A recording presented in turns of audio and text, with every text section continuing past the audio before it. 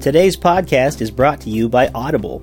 Get a free audiobook download and 30-day free trial at audibletrial.com/voicesinmyhead. That's audibletrial.com/voicesinmyhead. Over 180,000 titles to choose from for your iPhone, Android, Kindle, or MP3 player.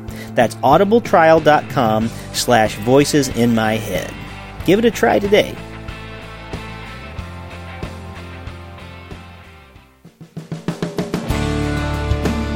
Welcome to Voices in My Head, the official podcast of me, Rick Lee James. I'm a recording artist, a singer, songwriter, an author, a worship leader, and an ordained minister in the Church of the Nazarene. The Voices in My Head podcast is your source for discussions on music, literature, movies, pop culture, theology, and more. Now sit back, relax, and listen to the latest episode of the Voices in My Head podcast. And don't forget to let the voices in your head be heard by following me on Twitter at Rick Lee James and sharing your thoughts about today's show.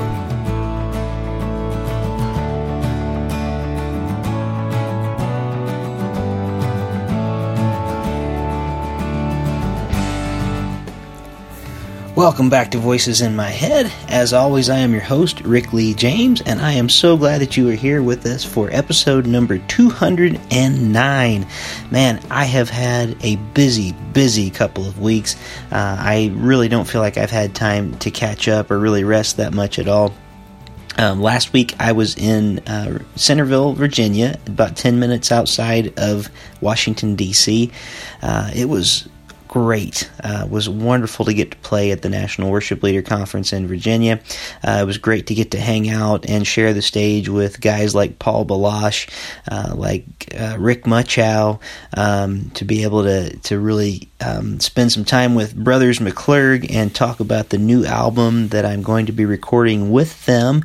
God willing, it'll be happening starting in November, so more details of that to come. But man, just had a wonderful time and so much good to share with you, and maybe I'll share some more on a different episode. But I just wanted to let you know I'm tired. I am still lining up guests for future shows, but it's just me today, so I hope that's all right. I do have something that I really am excited to talk to you about today, and I've got my notes in front of me ready to go, but I did want to share about just the great time that I had, a wonderful time, and then I ended up in Montpelier, Ohio for the weekend after I finished up in Virginia. I was home between the two gigs, so to speak, about 12 hours, so I barely got to see my family in between, barely got a chance to rest, but we had a great time in both locations, and I feel very blessed to be able to continue making music, and to be making it for the kingdom of God is just an honor beyond belief. So I wanted to just say thanks to everybody who's been following me on that end, and I do have several engagements coming up in the near future, and I'm not going to spend a lot of time talking about that today, giving out dates and things, but if you go to my website, rickleejames.com, you should find a link on there for my upcoming appearances, and there are quite a few coming up in the coming days. If you're going to be at the Church of the Nazarene General Assembly in Indianapolis, I am booked there to be a part of the Spirit and Truth pre-conference that's going on there as a part of sort of a Wesley a Wesley Conference on Worship conversation. So you can find more about that online, but just check out my website, rickleejames.com. And with no further hesitation, I'm going to go straight into what I want to talk about today. This is actually an article I've been working on for Worship Leader magazine, but I'm not sure if it's going to get published or not. So if it's not, that's no problem, because I'll be sharing kind of my ideas today on the show. If it does get published, that's great too, because it's going to be different in written form than what I have for you today. This is sort of the skeleton, the outline of what I've been thinking about. What place does the hymnal have in the church today? And so my title of today's episode, as I'm talking about this, it's really a question for us to think about. Are hymn books the MySpace of the church? And think about that for just a minute. Are hymn books the MySpace of the church? All right, what do I mean by that? Well, for those of us old enough to remember MySpace, let's go on a journey back to the period between let's say around 2005 to 2009 is my best estimate. MySpace was the world's largest social network at that time.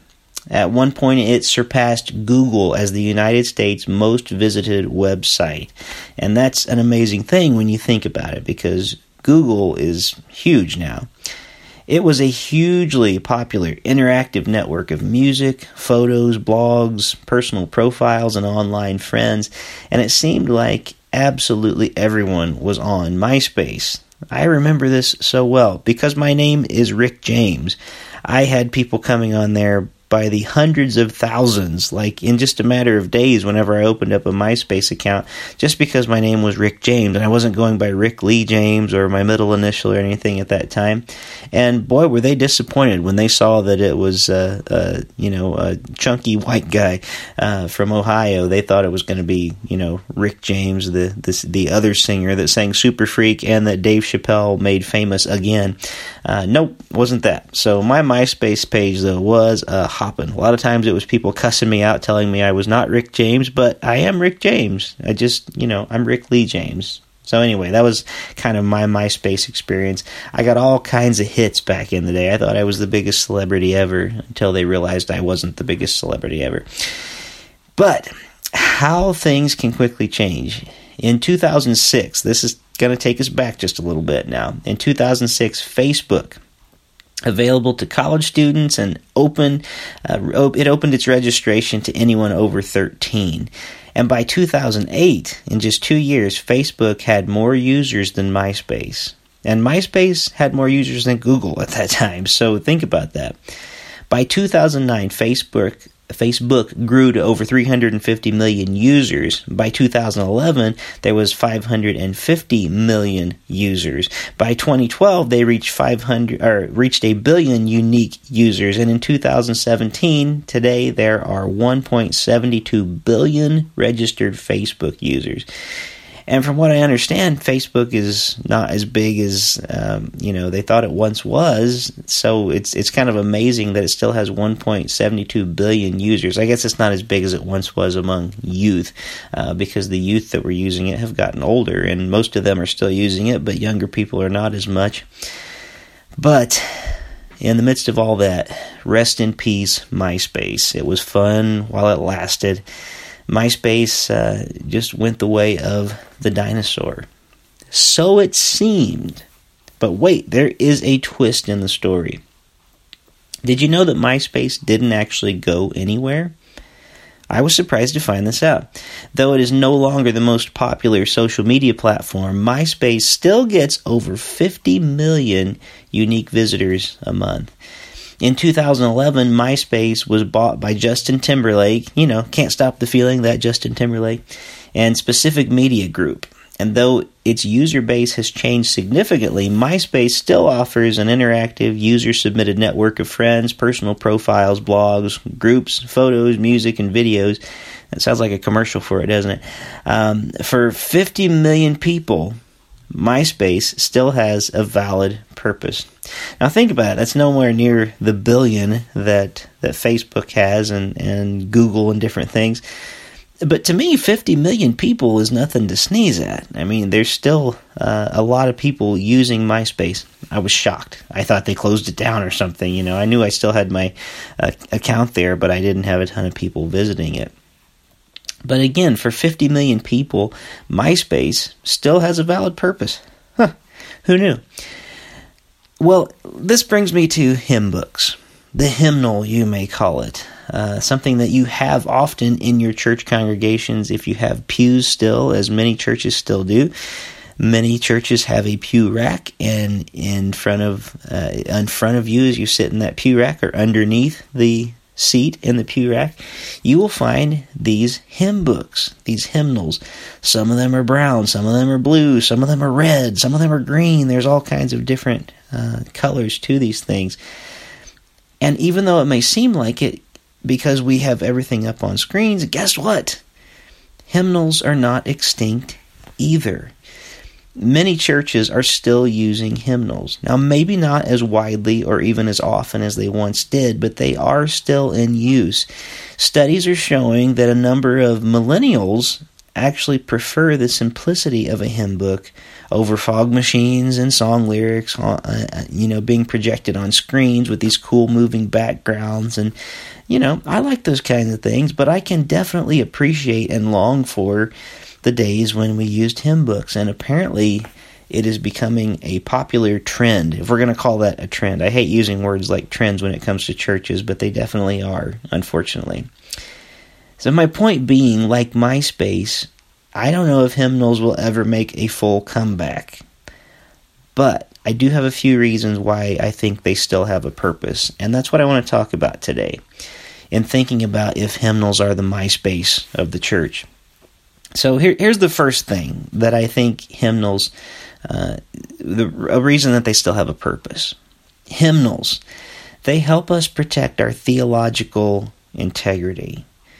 Now, while resources like CCLI, Song Select, Song Discovery from Worship Leader Magazine, and PraiseCharts.com, and even LifeWayWorship.com, while these things are invaluable, the lyrics to songs you find there may, in many cases, conflict with the theology of the congregation that you serve in.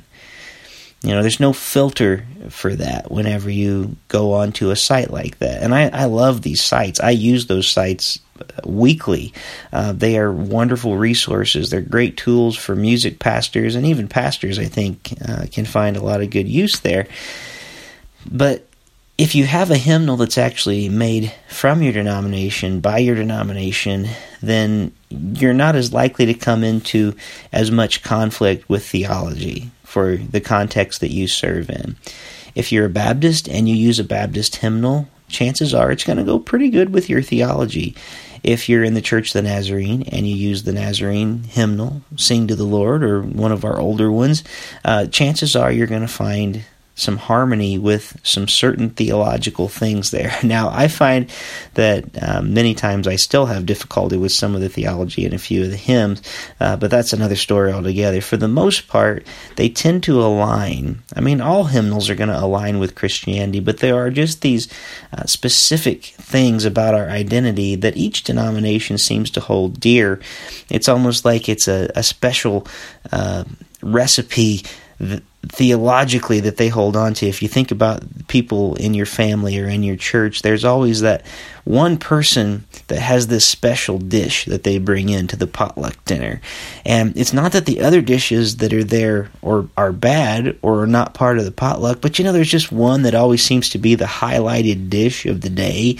And it's like that's the person that your church reveres more than the other one because you want their food, maybe more than another person's food. And you always try to check to make sure that you got the good food.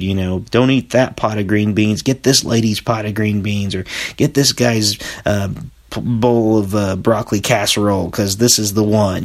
So it's sort of what I mean about hymnals. Each of us seem to have, in our smorgasbord of theology, we seem to have one thing that we kind of specialize in. For the Church of the Nazarene, it's the theology of holiness. And for us, you're going to find a lot of that in our hymnals. You're going to find more songs dedicated to that. So, and it's the same thing with other denominations. So many denominations have their own hymn book to protect the integrity of what they believe and what they teach theologically. The faith we sing is the faith we believe and the faith in which we act upon. And theologically sound hymns can help us navigate the deep waters of theology. And I just do think that's true, that we often will sing, we'll learn our faith, we'll learn our theology by the things we sing. That is that even though we might have some of the greatest preachers in the world at our churches, we remember things that come to us in music much easier, because when we sing those lyrics, it's just two ways of reinforcing that thought. You get the lyrics, you get the music together, you get a rhyme, and it helps us burn that into our minds, our hearts, and our spirits. So, first of all, don't underestimate the power of the music pastor, even though we also don't want to overestimate, not power, the significance, I guess I should say. The power is the Holy Spirit, it's not the music pastor. But there is a real significance to the duty, to that Levitical duty of leading the congregation in worship through song. Another point I want to make about why hymnals still have a purpose. Hymnals are an excellent worship planning resource. I still use my hymnal a lot, even if we don't use it in the church, in our worship settings where I ask people to turn to a certain page. A lot of stuff is up on the screen. I still use the hymnal myself in planning. I use them for writing, for arranging. I sometimes will rearrange hymns to make the music a little bit more palatable to modern ears, but I really keep the essence of the hymn the same when I do things like that. And if you need songs for, let's say, Advent, Lent, Easter, Pentecost, or a number of other holy days, guess what? You can turn to the back of most hymn books, and in most hymnals you will find songs laid out not only by topic, but often you will find them laid out by key, by meter, by scripture reference, and by the season even in some cases, which is wonderful when you're planning for that season. The hymnal doesn't have to be the worship pastor's only resource. I've already said there are numerous other resources you can use, but it certainly should be on the short list. I really believe that. I think we need to keep our hymnals close by and use them often. The hymnal helps us to pick out songs that have stood the test of time. They are less disposable.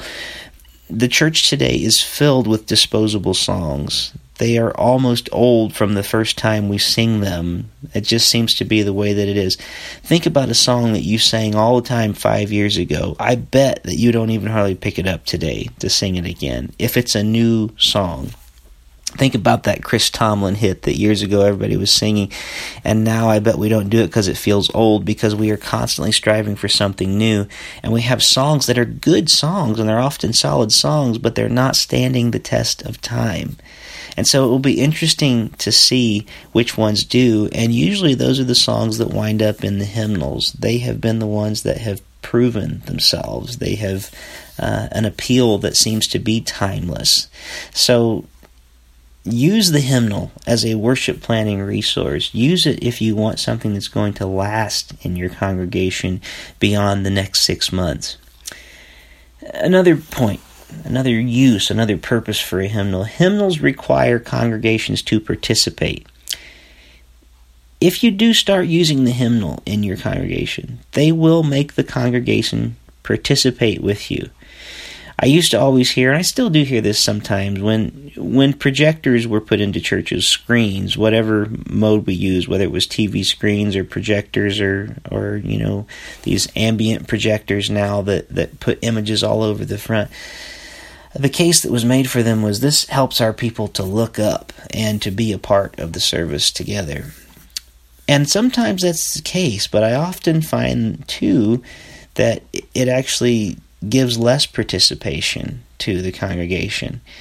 There is something to the physical act of actually picking up a hymnal, turning it. You're using your hands, you're using your eyes, you're actually interacting with the pages of the book. There is action there. Oftentimes we just stand in our consumers more than participants. If you use a hymnal in your worship service, people will have to physically pick up the hymnal.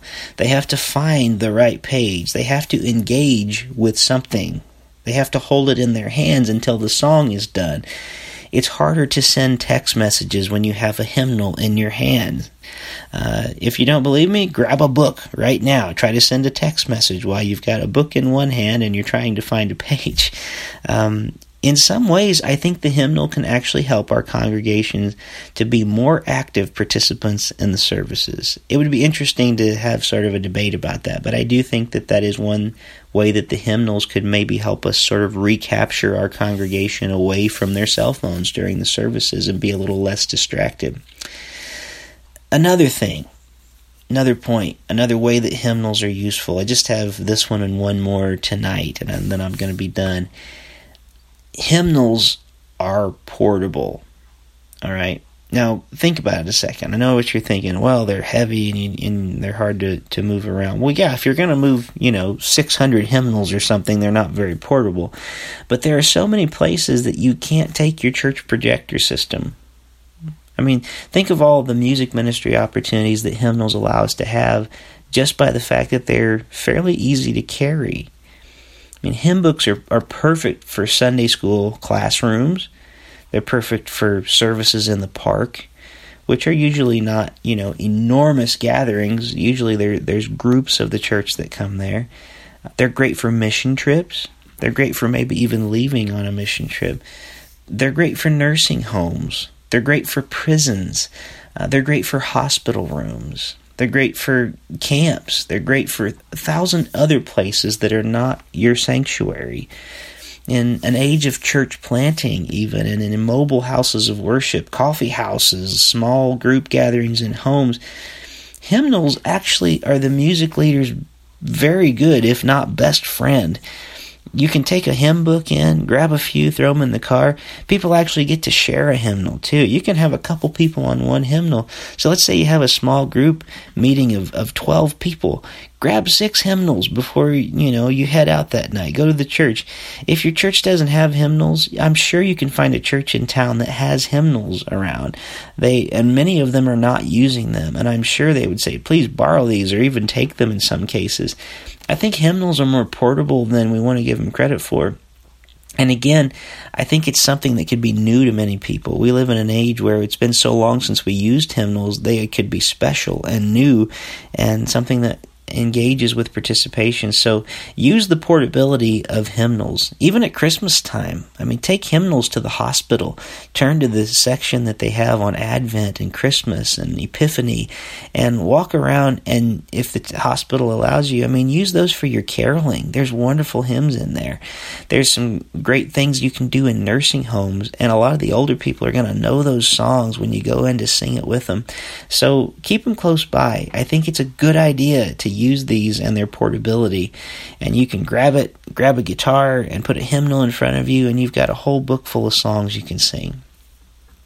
And the last thing that I'm going to talk about tonight, I'm sure there are many more, but just things that are on my mind and things I've been thinking about. Hymnals teach music. Okay, actual music. Hymnals can be used not just to teach the songs and the theology of the church, but they can actually be used to teach music to people. With a little help, even untrained musicians can learn to follow melodic direction. They can start to find harmony parts. They can start to gain an understanding of timing.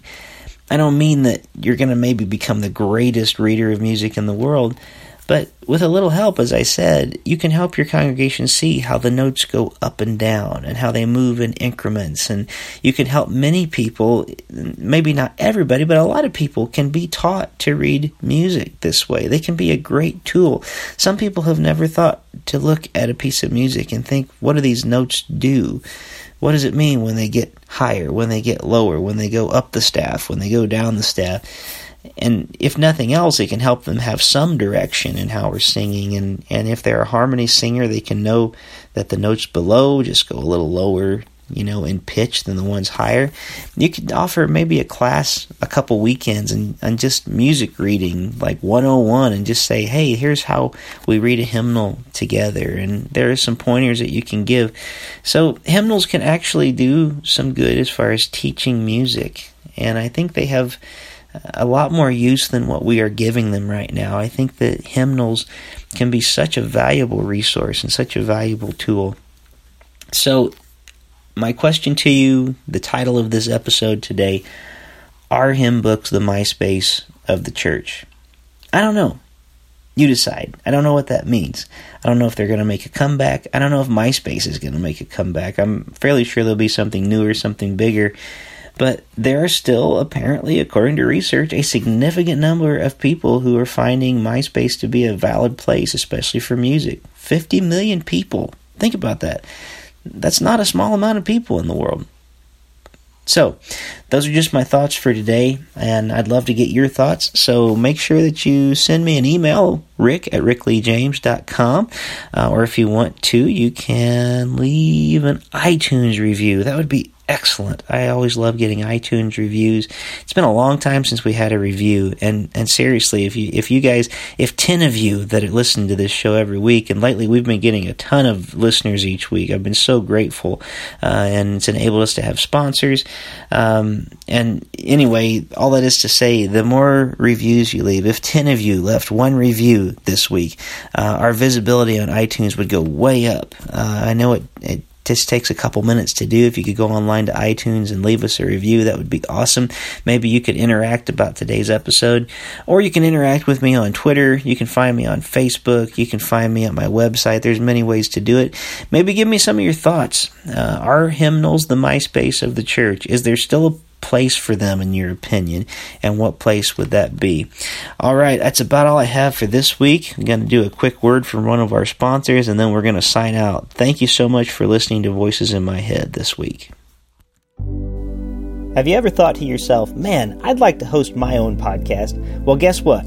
You can go to podbean.com/voices and get everything you need to create, manage, and promote your podcast. I use Podbean every week for Voices in My Head.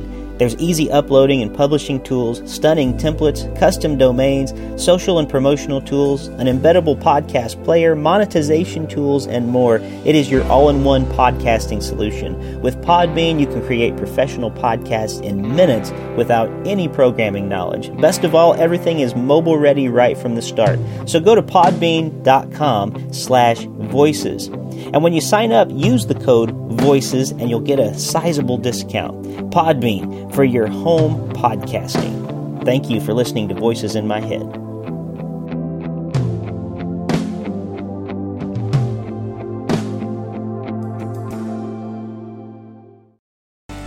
For you, the listeners of Voices in My Head, the official podcast of Rick Lee James, Audible is offering a free audiobook download with a free 30-day trial to give you the opportunity to check out their service.